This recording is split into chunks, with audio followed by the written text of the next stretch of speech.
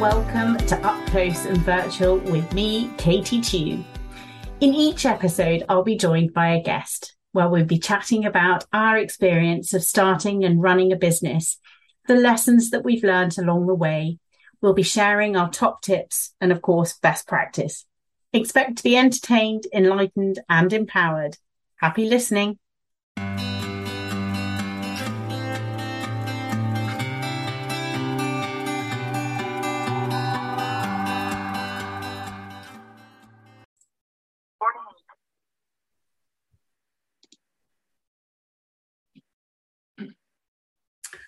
Well, hello, everybody, and welcome to the next episode of my podcast. I'm delighted to introduce you this afternoon to the wonderful Amanda Sanders, who I have known for far too long. Amanda, I think we've been mates for 10 years or so.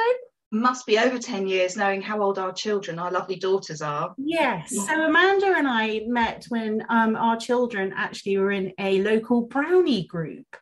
And Amanda, just because she always wears multiple hats, was not brown owl, but tawny owl or something. And I think I was butterfly or caterpillar or slug, something like that. Yeah, okay. It's all coming back to me. It's all coming back to me. And we also happened to live in the same village at the time. So we have known each other for a very long time. But I was really excited when Amanda reached out to me because she was looking for a bit of a change of direction with her career.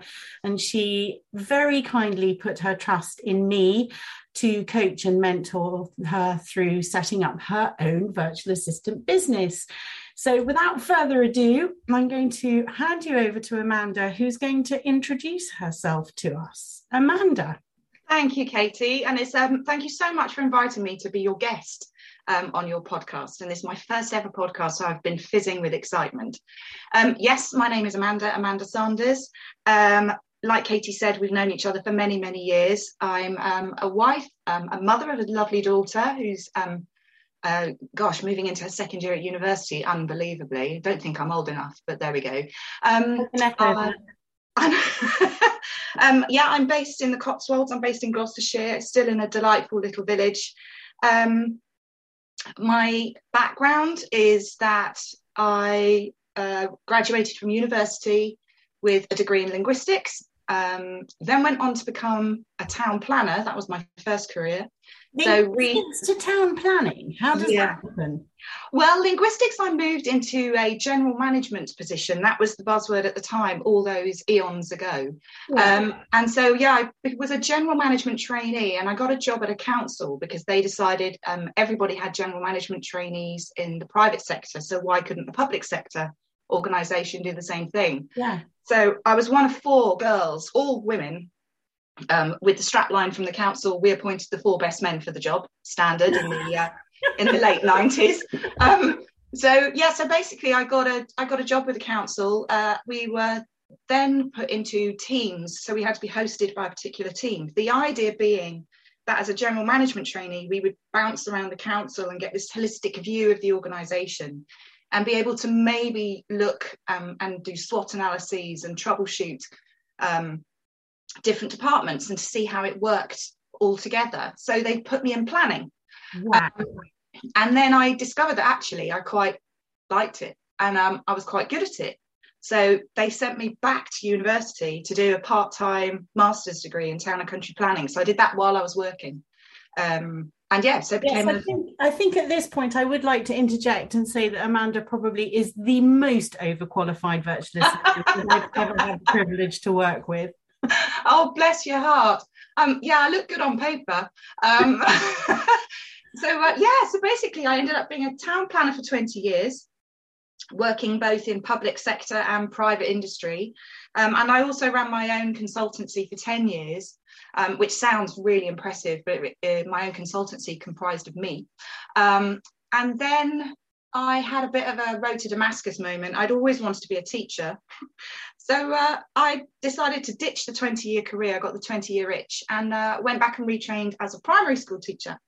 Loved it, loved being in the classroom, but wasn't too great in my 40s with the whole bureaucracy thing of primary school teaching. Yeah. So I made the decision that after probably about 6 years in the classroom, it wasn't for me, not the teaching element or the children, but just the whole paperwork, all the planning, all the anyway, that's for a different podcast altogether. Yes. Because you get me on that and we're away. But anyway, so then I decided to leave that, and I set myself up I did some supply teaching and then was a private tutor. Yeah. And then an opportunity came along to be a project assistant for a local company, which I did. And I was freelancing. So I freelanced in as a project assistant, sat well with the private tutoring, and then lockdown bit. And as lockdown hit home, the company ended my contract rather quickly. So I was left with just private tutoring, which, as you can imagine, in the first lockdown did very well when no kids were at school. But when the kids went back to school, it became very obvious that I needed to find myself another job. Which I guess brings us on to the prompting point as to what sort of started you thinking about setting up as a virtual assistant, yeah? Yeah, and I'd seen you advertising, I think, on Facebook or something like that, and you'd kind of put up that this was what you did and this was what you were offering, that mentoring, that kind of introduction to it. Yeah. And I think when we first met, I probably mentioned to you that I had thought about being a virtual assistant well over a decade before. Yeah. Which was when really virtual assistants were in their infancy. It was something that was not even considered. I mean, it took a lot of, people would look at me like I was insane when I kept saying to people, well, I could do this for you from home. Yeah. So I'd left it behind a decade ago, but then came back to it when I saw, maybe it's one of those, serendipitous moments that. Yeah, and it's quite interesting because 10 years ago, sort of a decade ago, was roughly about the same sort of time that I was actually setting up my VA business. So we would have definitely been starting at the same point if you'd gone for it back then. Yeah. and how bizarre. And it's sort of, you just appeared like a vision.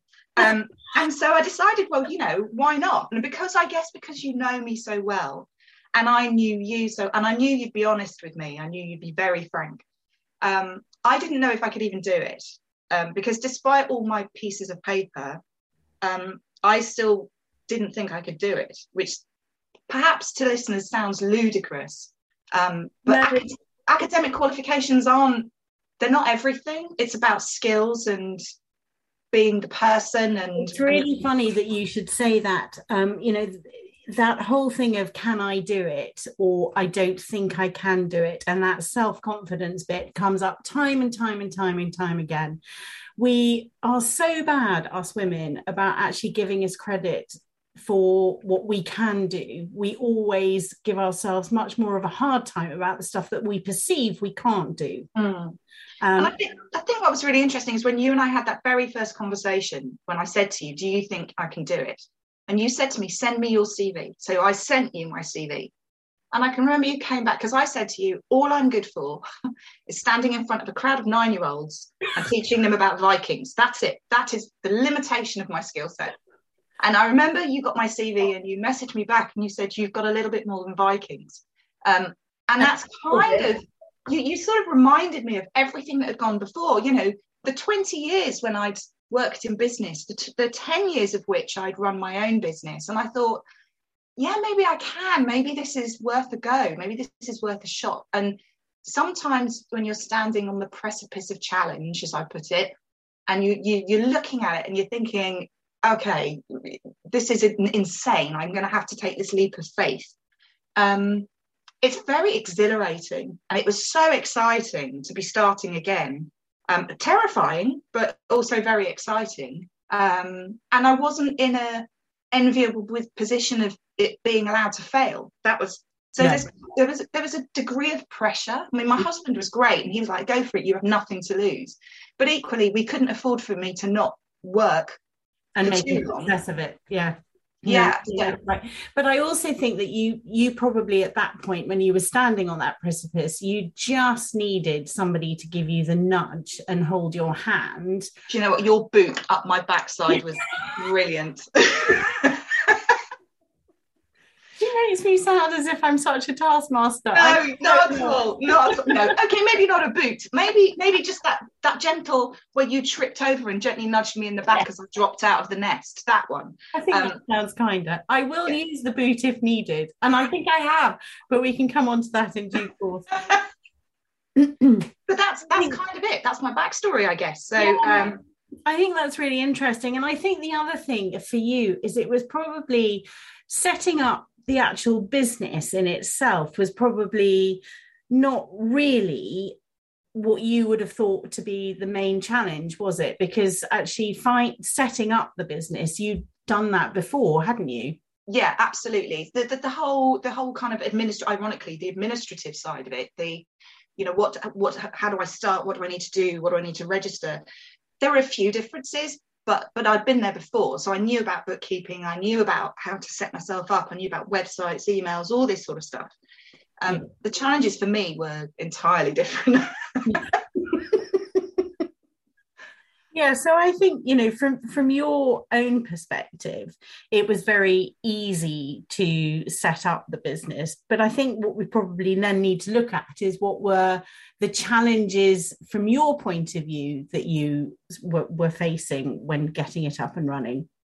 Yeah, I think one of the main challenges for me, and perhaps this is where my fear was as well, was being a virtual assistant inevitably involves technology. I mean, you can't be virtual without tech. And I'm not the most tech savvy person in the entire world. I do rely on my 19-year-old daughter still to work my mobile phone, for example. How do I put this on Instagram, or how do I tag people, or how do I, there's so much that I'm still learning. Yeah. But I think that's it. It's about learning. So there is the technology side of things, which I think is still, it's still, and will continue to be so, because technology continues to evolve. That will continue to be a learning curve for me. So there was that. The other thing was, where do I get my clients? Where am I going to get my clients from? And that old hoary subject, which you've already touched upon at the beginning of our conversation, the self-confidence. Yeah, absolutely. So looking at those two challenges then, the tech stuff and then the client stuff. Let's take the tech stuff to start with. How are you kind of managing that technology challenge on a day-to-day basis? There's a lot of blue language. Throwing the computer out of the window at regular moments. We've had to hide the hatchet. We've had to hide all sorts of things so I don't smash the laptop in half some days. I think with tech inevitably comes hiccups. There always will be. The best thing I ever got was fantastic IT support. Thank you, Katie Chu, for the recommendation. They've been brilliant. And put up with me often being such a dinosaur that I'm surprised. They probably go, oh God, it's her again. But they've been brilliant, absolute dream. Also, I'd have to say that the VA network, which hopefully we'll get to have an opportunity to chat about. Yes. The VA network, the little group that I belong to. Yeah. Fabulously supportive. I think you're right. The IT support from the really sort of technical element, it's vital to have somebody who is there for you 24/7, 365 days of the year, because 9 times out of 10 something seriously goes wrong at 6 o'clock on a Friday night before a blank holiday weekend, and you do need to be able to pick up the phone and get somebody to jump on it and sort it out for you straight away, because we are reliant. Yes, exactly. So reliant on what we do, on our IT for what we do. So I couldn't agree with you more. Really good. But also it's that IT support that makes everything human rather than IT support, which is so techie that you just can't understand a word that's being said to you. Absolutely. I mean, the guys that I've got on board are fabulous. They'll come on and they're remotely, by some weird alchemy, I can watch them moving my mouse without me touching it. That's kind of a bizarre feeling. It feels slightly like they're invading my space, but that's fine. But they have been fantastic, and I really wouldn't be. They're worth their weight in gold. Most months I don't even spend my fee, but I just know that they're there when I need them. They've even helped me with client queries, and I'll be very upfront with them and say, this is for my client, and but can you help me? Can you point me in the right direction? And they will answer my queries. They try and help as much as they can. They've been fabulous, really great. I think just for our dear listeners out there, I think we probably ought to let them know that that's Carrera IT, who are our support guys, and they're based down on the south coast in Southampton, I think, or Portsmouth. I can't remember, but yeah, Carrera IT. I'll put the details in the show notes, so that if anybody is interested, do by all means get in touch with them. And I think moving on from that then, so you've got the IT is covered, and you confidently have somebody that you can reach out to and know that you're going to get the support that you need. What about from the getting client side? Because I think actually most virtual assistants, when they're setting out on this journey, would say, how am I going to get my clients? That's the bit that they're really nervous about. And, you know, how am I going to develop my business so that I can get a nice stream of clients coming through on a weekly, monthly, daily basis? How are you managing that? I have to say that mainly word of mouth. And we go back to your boot again, Katie, in the nicest possible way. So you helped me find one, which was fantastic. I mean, the referral was beyond generous. I can never thank you enough for that. But also it was with somebody I didn't know. Now, I did actually get some work from somebody that I had met via some sort of, I'd done some temporary administrative work for somebody in the village, and happened to meet this client via that person, really completely unrelated. So I wasn't swiping anyone. It was all very above board. And that client is still with me. So she was an opening, and I've been very blessed with the connections I've made, because I've connected, obviously you and I go back a long way, but with the connection that I've made with this other client, she's an interior designer, and she is punting my name left, right and centre, which has been just amazing. And amazing, but also I acknowledge, and this is a big thing for me, I acknowledge that it's because I'm good at what I do. Oh my gosh, I've actually said it. It's taken me 50 years to say that. It's taken me 50 years to say I'm good at something. But genuinely, to have somebody continually refer you suddenly makes you realise I can do this. I'm good at my job, and I can do this, and I must be good, because she would not suffer fools gladly, and nor would she recommend anybody that she didn't believe in or didn't think was good enough. Exactly. And I think the other thing with that referral network, it costs you nothing than you doing a really good job. And I was lucky enough to be in exactly the same boat as you. When I first started out on this journey, I had that one key client who basically sold me to all her friends and associates. And I'm to this day still working with them. And it's cost me nothing. And I'm so grateful for it. Yeah, completely. And I think it's that thing where, you know, they always say if you get a bad review, you'll tell 10 people.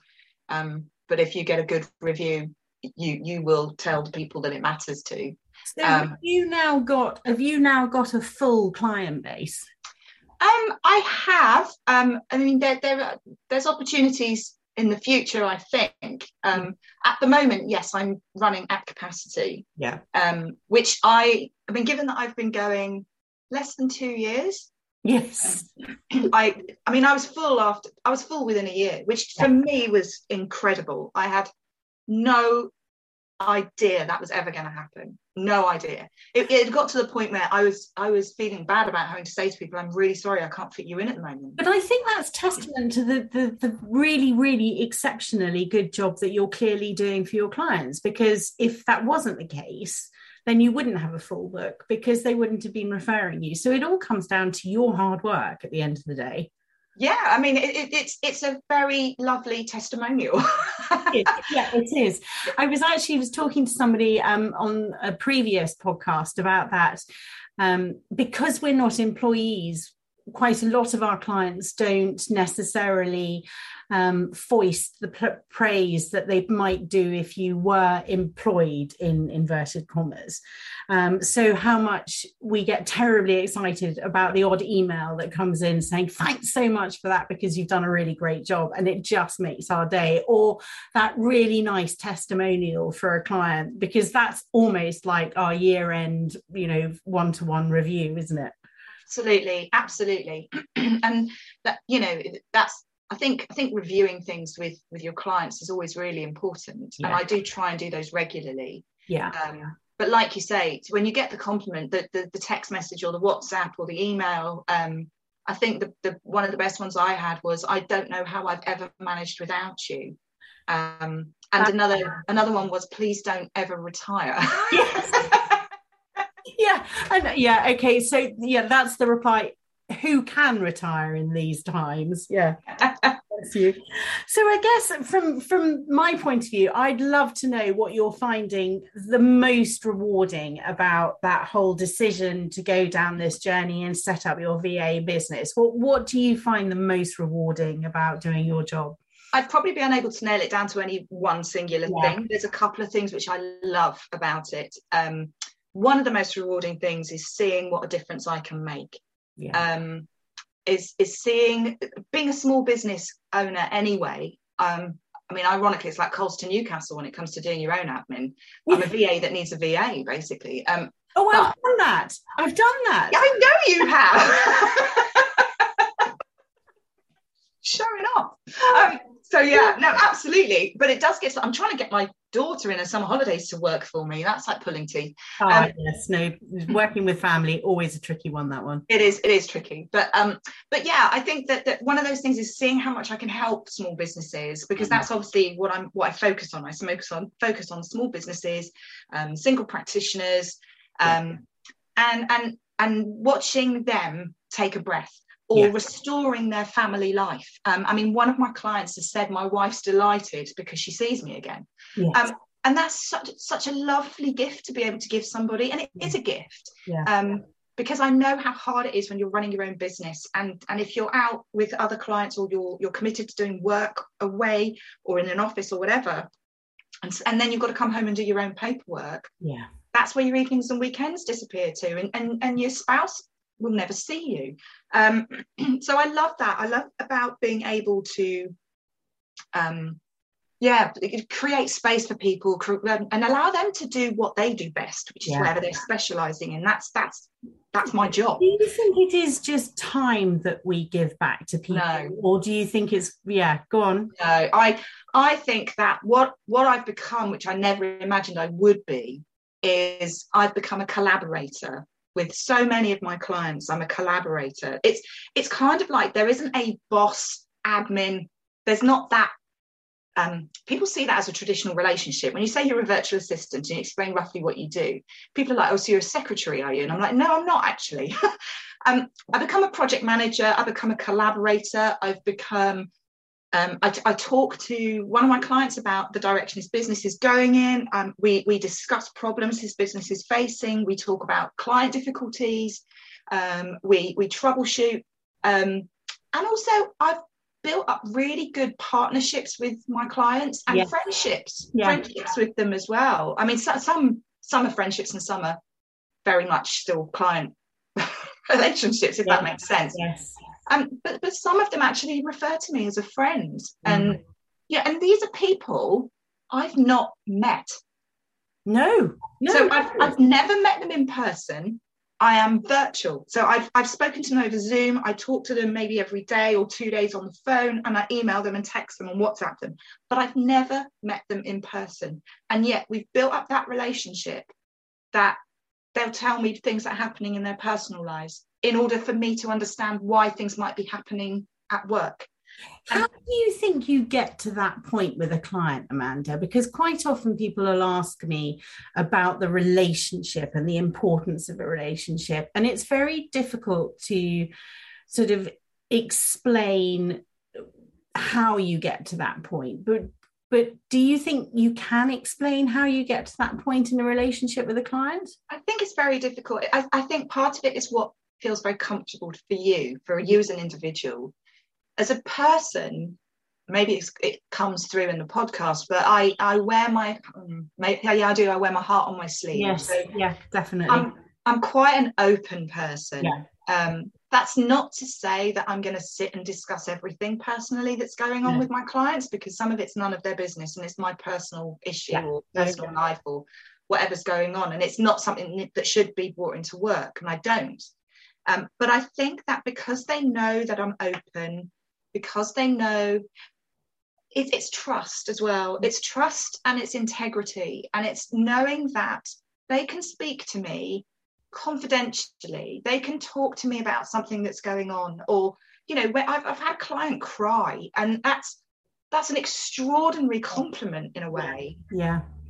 You feel very helpless because you can't do anything because you're remote.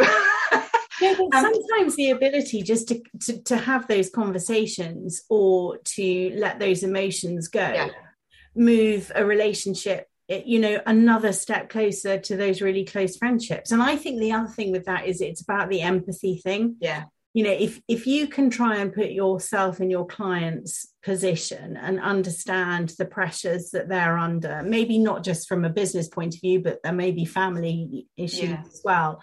You actually do connect on a much deeper level. And I mean, I can't emphasize enough how much relationship makes a successful client.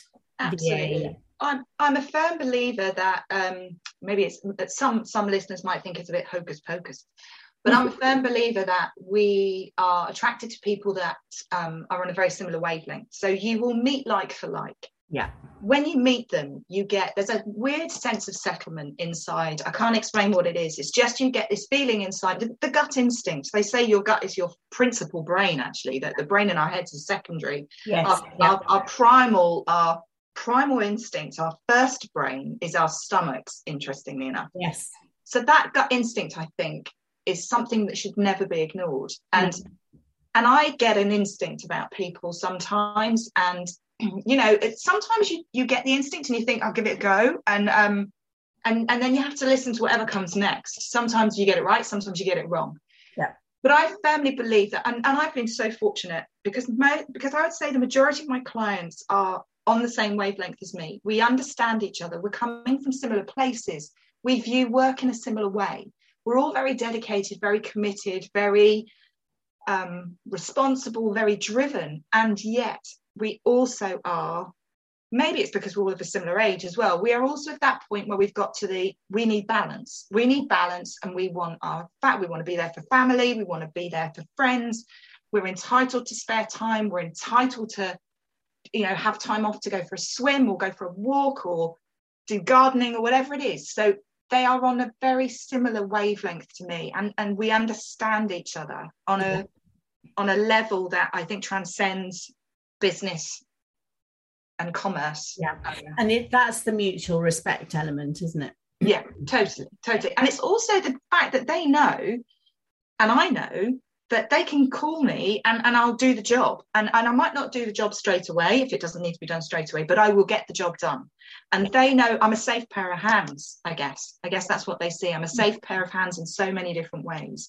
And I think that you've hit the nail on the head, and I think there are a number of magic ingredients, and I think that they are respect, I think that's trust, I think it's empathy, and I think it's that ultimately demonstrating to them that you are in a safe pair of hands, and that they're being looked after, and the job is being done and done to a really high quality.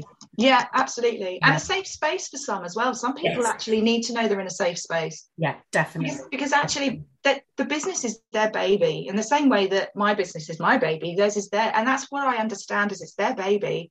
And you're going to watch things happen to their business that they perhaps would not want people to see. But you're going to be privy to that as a virtual assistant, as their PA. You become privy to the everyday, the ins and outs, the financial affairs of people. You become privy to a lot of that. You do. Yeah. It's an honour and a privilege, actually. It really is. No, it really is. And I think from that point of view, I think that integrity piece, just across the board, doesn't matter what you're doing, that level of integrity is just vital. I'm going to move you on now, because I'd really like to know from your point of view what a sort of normal average day in the world of Ask Mrs. S is. I don't have one. I don't have a normal day. I never have a normal day. Because I have a variety of different clients. Yeah. I've decided that perhaps, people now get labels and they get all sorts, and people are suddenly coming forward and saying, do you know what, I've got ADHD. Yes, I'm not saying I have got ADHD, but I'm convinced that I'm probably, I guess everyone's on a spectrum of it somewhere perhaps, but for me, I constantly need variety. And I've been really blessed with the careers I've had in the past, which are multidisciplinary. My degree was multidisciplinary. The town planning job was multidisciplinary. Working as a primary school teacher, you learn about a gazillion different things. And that's what I love. I love being stimulated and having new things to learn. Yeah. And my clients are really, really varied, which means that I don't have a normal day. I can sit and think. I always have a task list. I have a task list for every client, and I know what needs to be done. And some are bespoke one-off pieces. Others are regular routine tasks. Yeah. So, maybe, but really my day starts off being normal-ish in that I get up, boot up the machine while I'm having my coffee, then sit down. First thing I do is I open all of my inboxes. Yeah. And that's what determines the structure of my day. Yeah. I've had to learn, this has been probably one of the most challenging things. I've had to learn time. I always thought my time management skills were great until I did this job. Yes. Because you have to learn to juggle, and you have to learn to sometimes ring fence yourself time for specific clients. Yeah. And I wasn't very good at that at the beginning. I would find myself ping-ponging because I'd have all these emails open, and literally there'd be alerts going off like ping, ping, pong, pong. And I'd be like, oh my gosh, I've got to go there. Now I've got to go over there. Now I've got to do this. So, and that was spinning plates to an excessive degree. Yeah. And there was only one way the plates were going to go. And that was smashing. So have a smashing time. So I decided that I had to recalibrate, resort myself out, and really seek to structure my day. So I will try and structure my week in that if I have tasks I know that have to be done for clients at a certain time on a certain day, I will structure them. Mm-hmm. If I have clients who have a given number of hours a week, I will try and spread those hours across that week, or put them in days when I know that they're going to be most lucrative for that client. Yeah. But really, I have no normal day. I literally get up, open the inbox, and that sets the tone for the day. And do you enjoy that? Yeah, I love it. Good. Love it. It's my raison d'etre. I think if I couldn't, it is slightly reactive, which can get exhausting. So that's why it is important to also have perhaps some of those structured elements in it. Are there any things in your day that are just are sacrosanct and they cannot be changed? Are there specific rules that you follow? Yeah. I finish at 6. I finish at 6, usually. Sometimes I'll finish earlier. I often finish at 6 if I have, certain days of the week I will go to a class. So I'll go to a Tai Chi class, because it just takes me out of myself, takes me away. Really important to do that. Yes. Really, really important. Yeah. So I'll do a Tai Chi class. I swim. Yes. I'm not allowed to swim at the moment, but that's another story. So I now walk. So I will insist on giving myself a break, and I will get away from my desk, get away from the computer. Otherwise, I become boggle-eyed because I'm just staring at the screen all day.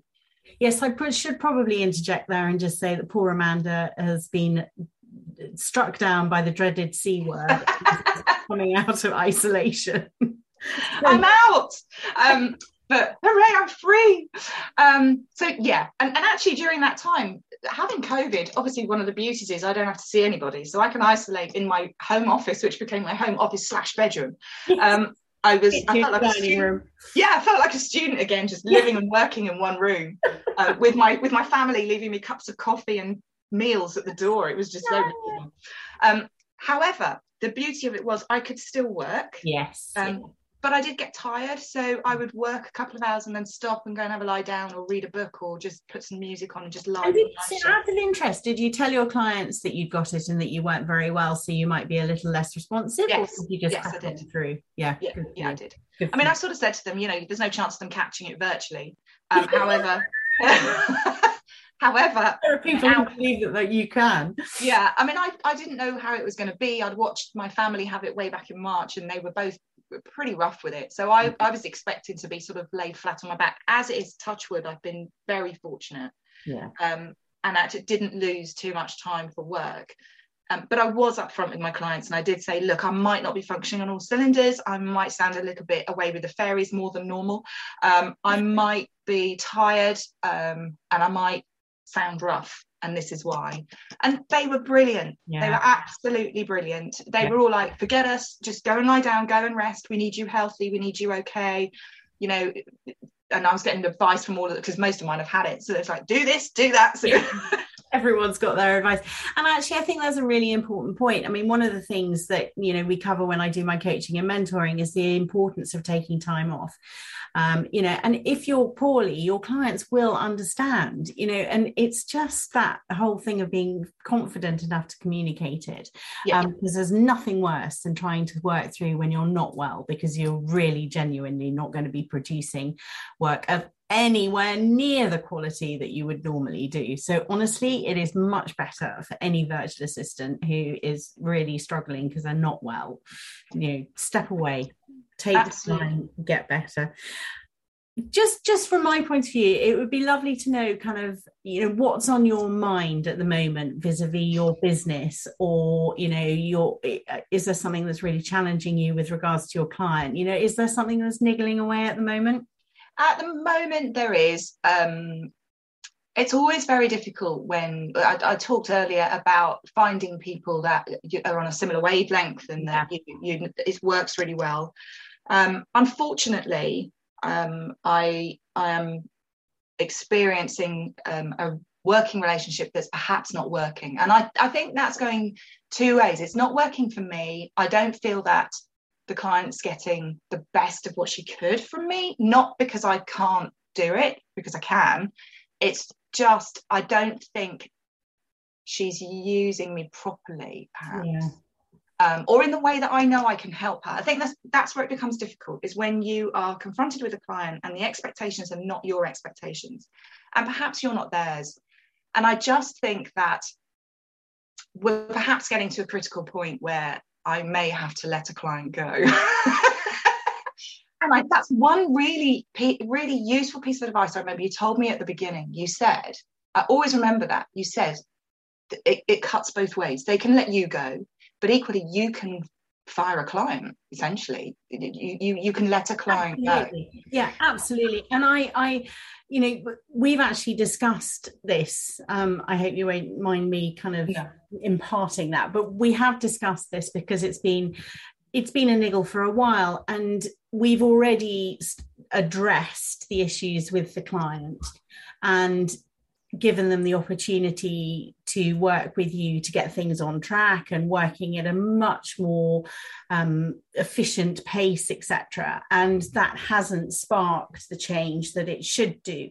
And I think, any virtual assistant out there needs to know that you must extricate yourself from a client relationship if it is not working, because ultimately, if you don't, you are doing not only yourself, but more importantly, the client a disservice. Absolutely. I just don't think I'm the right fit. It looked like a good fit when we started out, and I knew there was so much I could do for them, but regrettably, they will not relinquish control. And I understand why, and I completely understand why, but I just don't feel that they're getting what they need or what they should be getting, or perhaps they don't want it, or seek or getting the value that they would and should be getting. Exactly right. And for me, it's not what we talked about this privately, but it's not what success looks like for me. Yeah, exactly. I'm feeling very unfulfilled by the role. because I know I can do more, but I'm not allowed to do more, and that becomes very frustrating. And there's a lot of other issues going on which are equally frustrating. And what I don't want it to become is a toxic working relationship, which will then undermine all the good I have done, and any relationship that I've established with that client. I don't want it to get to that point where it becomes so toxic that I resent doing the work, that I resent the client, and that they resent me. I don't want it to get to that point. It's very difficult because part of me, I'm a completer finisher. My nature is I don't like walking away. I don't accept failure. Sounds like it is the wrong word, because it's not. I haven't failed. It's 100% not failure. It's 100% not failure.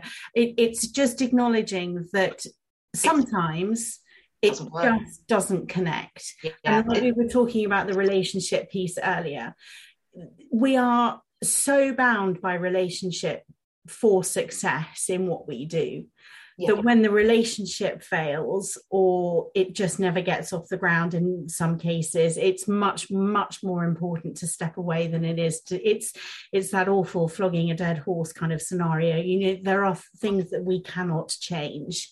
And these are one of them. And I think, you know, being able to resign really politely from a client actually is so much better value for everybody involved than it is just to keep going away at it and really actually begrudging every second of it. So because I think it's not, you know, it's not their fault, and nor is it my fault. Neither of us have done anything wrong. It's just the way that we both work is not compatible.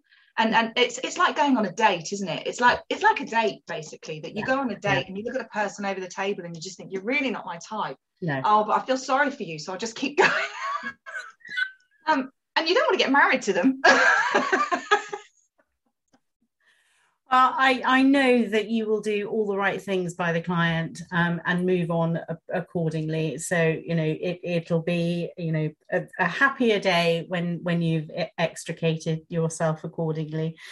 I think one of the things I'd love to know from you is, what was the best piece of advice that you would give anybody going out on this virtual assistant journey and setting up their own business?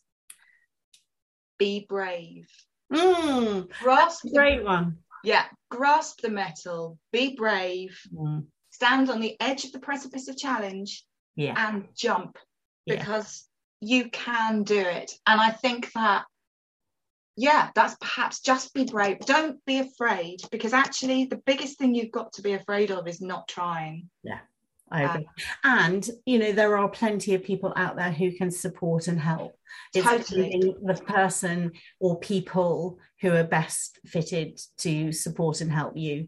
So I agree with that. I think being brave, and I think, you know, every successful business takes an element of risk, and you just need to take those risks and go for it, you know. And actually they're not big risks, they're calculated risks. Yes, exactly. And I'm very risk averse. You'll never catch me on the stock market or gambling. And yet people say to me, oh my God, you're so brave to go and do this. And it's like, it was a calculated risk, but also it was an unanswered question. I had to try it. I'd have beaten myself up more for not trying.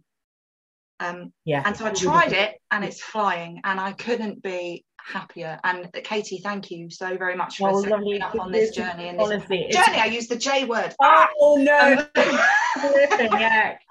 That's a whole new thing, that one. And we're not going down that journey. Thanks for putting me on this path. Thank you. Well corrected.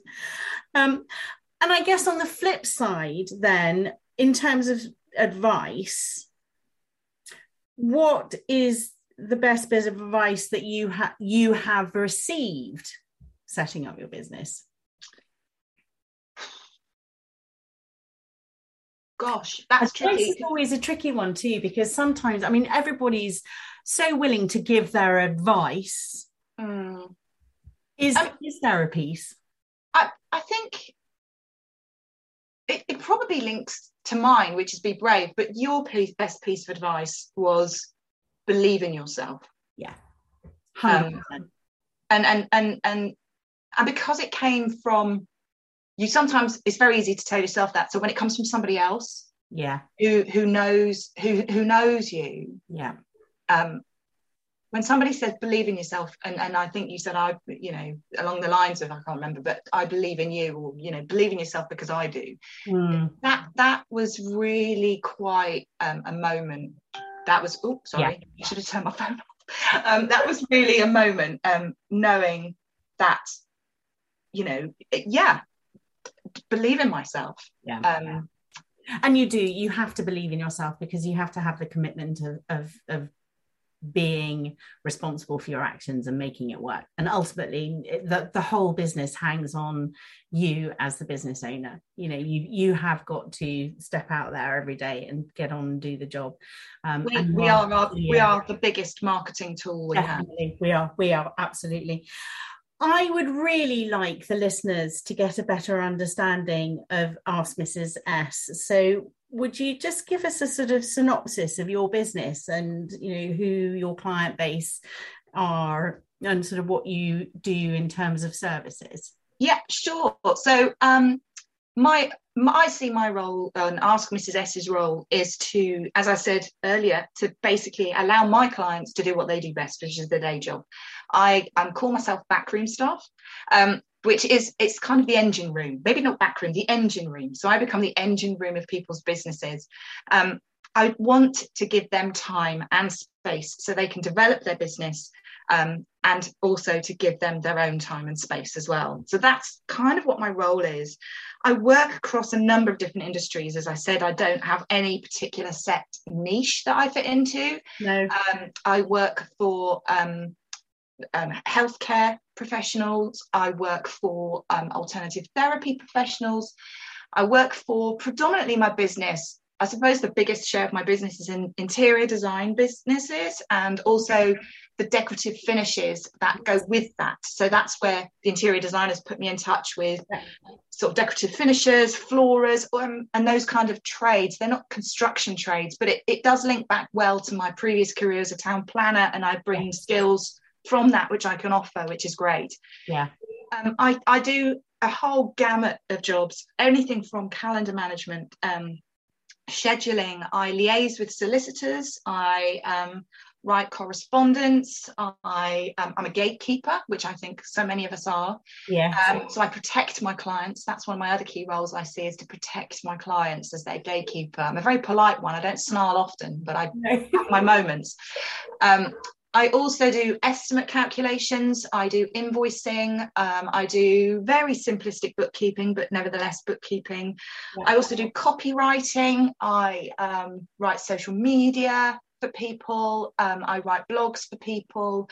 I proofread. Oh my gosh, what else do I do? It's a never-ending list. You are so competent in so many things. I'm reading up and studying a little bit more on project management so I can hone those skills. I've project managed all the way throughout my professional life. And it's something that I've never had the official label. And certainly the How to EA, I've offered that course. Yes, Alicia Fairclough.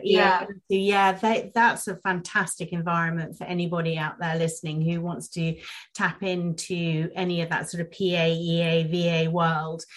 She's got a awesome platform on Facebook, Instagram, and LinkedIn, where she offers a huge selection of courses and interviews and fireside chats. Definitely worth going and listening to that. Again, I'll put the details in the show notes. Absolutely, and it's great. I've signed up for their project management course, so I've got my 10 modules which I can sit and do over the summer, because I find during the summer months it all goes a bit quiet because my clients are away, and because a lot of them have families. It's school holiday time, so it all tends to quieten down a little bit. Oh, that's the other piece of advice, is hold your nerve. Yes. Hold your nerve. So, I'm going to be resigning from a client. I need to hold my nerve, because that means that I'm a client down. I have no doubt at all I will fill it very quickly. I've already got a couple of leads which I'm following up on, which are referrals, which is lovely. But yeah, and similarly during the holidays when things quieten down, don't panic. hold your nerve and take the opportunity to take a break too. I agree. I couldn't agree more. I think that's really valuable advice. August is traditionally a very, very quiet month. I've always seen a drop in my revenue in August historically since way back when. But I actually use August as an opportunity to really look at my business. See, for example, where my engagement is coming from on social media, look at what they're actually engaging with, have a look at my overall, accounts. Where am I in terms of my goals and targets for the year? So I always use August for those sort of activities and planning kind of, various other events, etc., throughout the year as well. So it's a benefit. And I think particularly this year, because people have been so restricted over the last 2 years, August, I think, is going to be holiday central. People are definitely going to be turning off, switching off and bugging out, which is quite right and as it should be. Yeah, definitely. And that absolutely. I think that's a great idea. So you have put your boot again and reminded me to sort my accounts out. Yes. Yeah, God, don't leave those to the last minute. I guess the final question then is, I would really love to know is where do you see Ask Mrs S in 5 years' time? Hopefully still going. For sure. Hopefully with a full book. Yeah. But I think what I'd really like to do, and I guess you're my inspiration for this, is I'd also like to be helping others sort of take off, really. Yeah. It would be lovely to be in a position to be able to pass on advice. I'm no spring chicken anymore. So I need to know that there's VAs of tomorrow. Yeah. And I think that for me is what I'd like to do, is to maybe pass on the knowledge. Like, you've been so generous in passing on your knowledge and your skills and your advice and your time. I'd like to pay it forward. Yeah, no, I'm a huge believer in that. And I have to say, it's been immensely rewarding going down this journey. Oh no, I've dropped the journey word in now. Going of doing the coaching and mentoring, because it honestly has been the biggest thing that I feel that I can give back to the virtual assistant industry. And we've got a really lovely group of VAs who have now been through it, and we are all very connected in my WhatsApp group, and we are such a supportive little bunch of women. I'm hoping to get a man in there soon. I need a man in there soon. But yeah, I think that's really important. I often look at all the virtual assistants, and it's so brilliant when I see, it shouldn't be such a big moment, but it is so brilliant when I see a male VA. It's definitely worth a celebration, that one. Yeah, and I think good on you, brilliant. Let's bust the myth. Absolutely. Let's bust that 1960s, 70s myth that administrative support are young women. Yes. And actually, I think more and more women in their 50s, which is where I'm at, are having a resurgence. I think that we are not going to be quietened down. We are not going to be ignored. And we are all gaining a bit of a renaissance. And I think being a virtual assistant gives you that opportunity to find another career. And that it's a career that you can sustain for as long as you choose. And I think it's brilliant. I just think it's such a brilliant career. It is the ultimate flexible career, isn't it? And you can totally, and you can make it what you want it to be. You can either, you can choose your tasks. If you don't like maths, don't do bookkeeping or estimates or invoicing. But on the other hand, if you don't like writing, don't blog write, don't do the social media copy. But you can tailor make the job for you. And if you want to, and focusing those services on the things that you really enjoy doing. And I can't echo how important that is enough. Not just from your own perspective and happiness point of view, but actually from the client's point of view, because if you do what you love, you produce something which is just so powerful because it's got all the passion behind it. Absolutely. And that is one of the best pieces of advice you gave me at the beginning. Yes, do what you love. Do what you like, and don't choose jobs that you don't like. I have turned jobs away because they've wanted a personal virtual assistant. Yes. And I am rubbish at buying presents for my husband. So why would I want to buy them for somebody else's husband? So I know where my strengths lie. They are definitely not down the personal side. Yeah. I'm very much a corporate VA. Yeah, definitely. Definitely. Amanda, I knew that I was going to enjoy today an awful lot, and I can't tell you how much I've enjoyed talking to you today. You are always a pleasure and a delight. Thank you so, so much. It's been my absolute pleasure. Thank you so much for inviting me. I can't believe how quickly the time's gone, and you will still be on time. But it has been an absolute joy. Thank you so much, Katie. It's been a real privilege to be invited. All of Amanda's contact details and a little bit more about Amanda will be in the show notes. So please do check them out, and we'll look forward to speaking to you again soon. Thank you. Thank you so much for listening. Please don't forget to follow me and my guests on our social channels. All the details will be in the show notes. And please get in touch if you have any questions or topics that you might like to have covered in the next episodes, or even if you would like to be a guest yourself.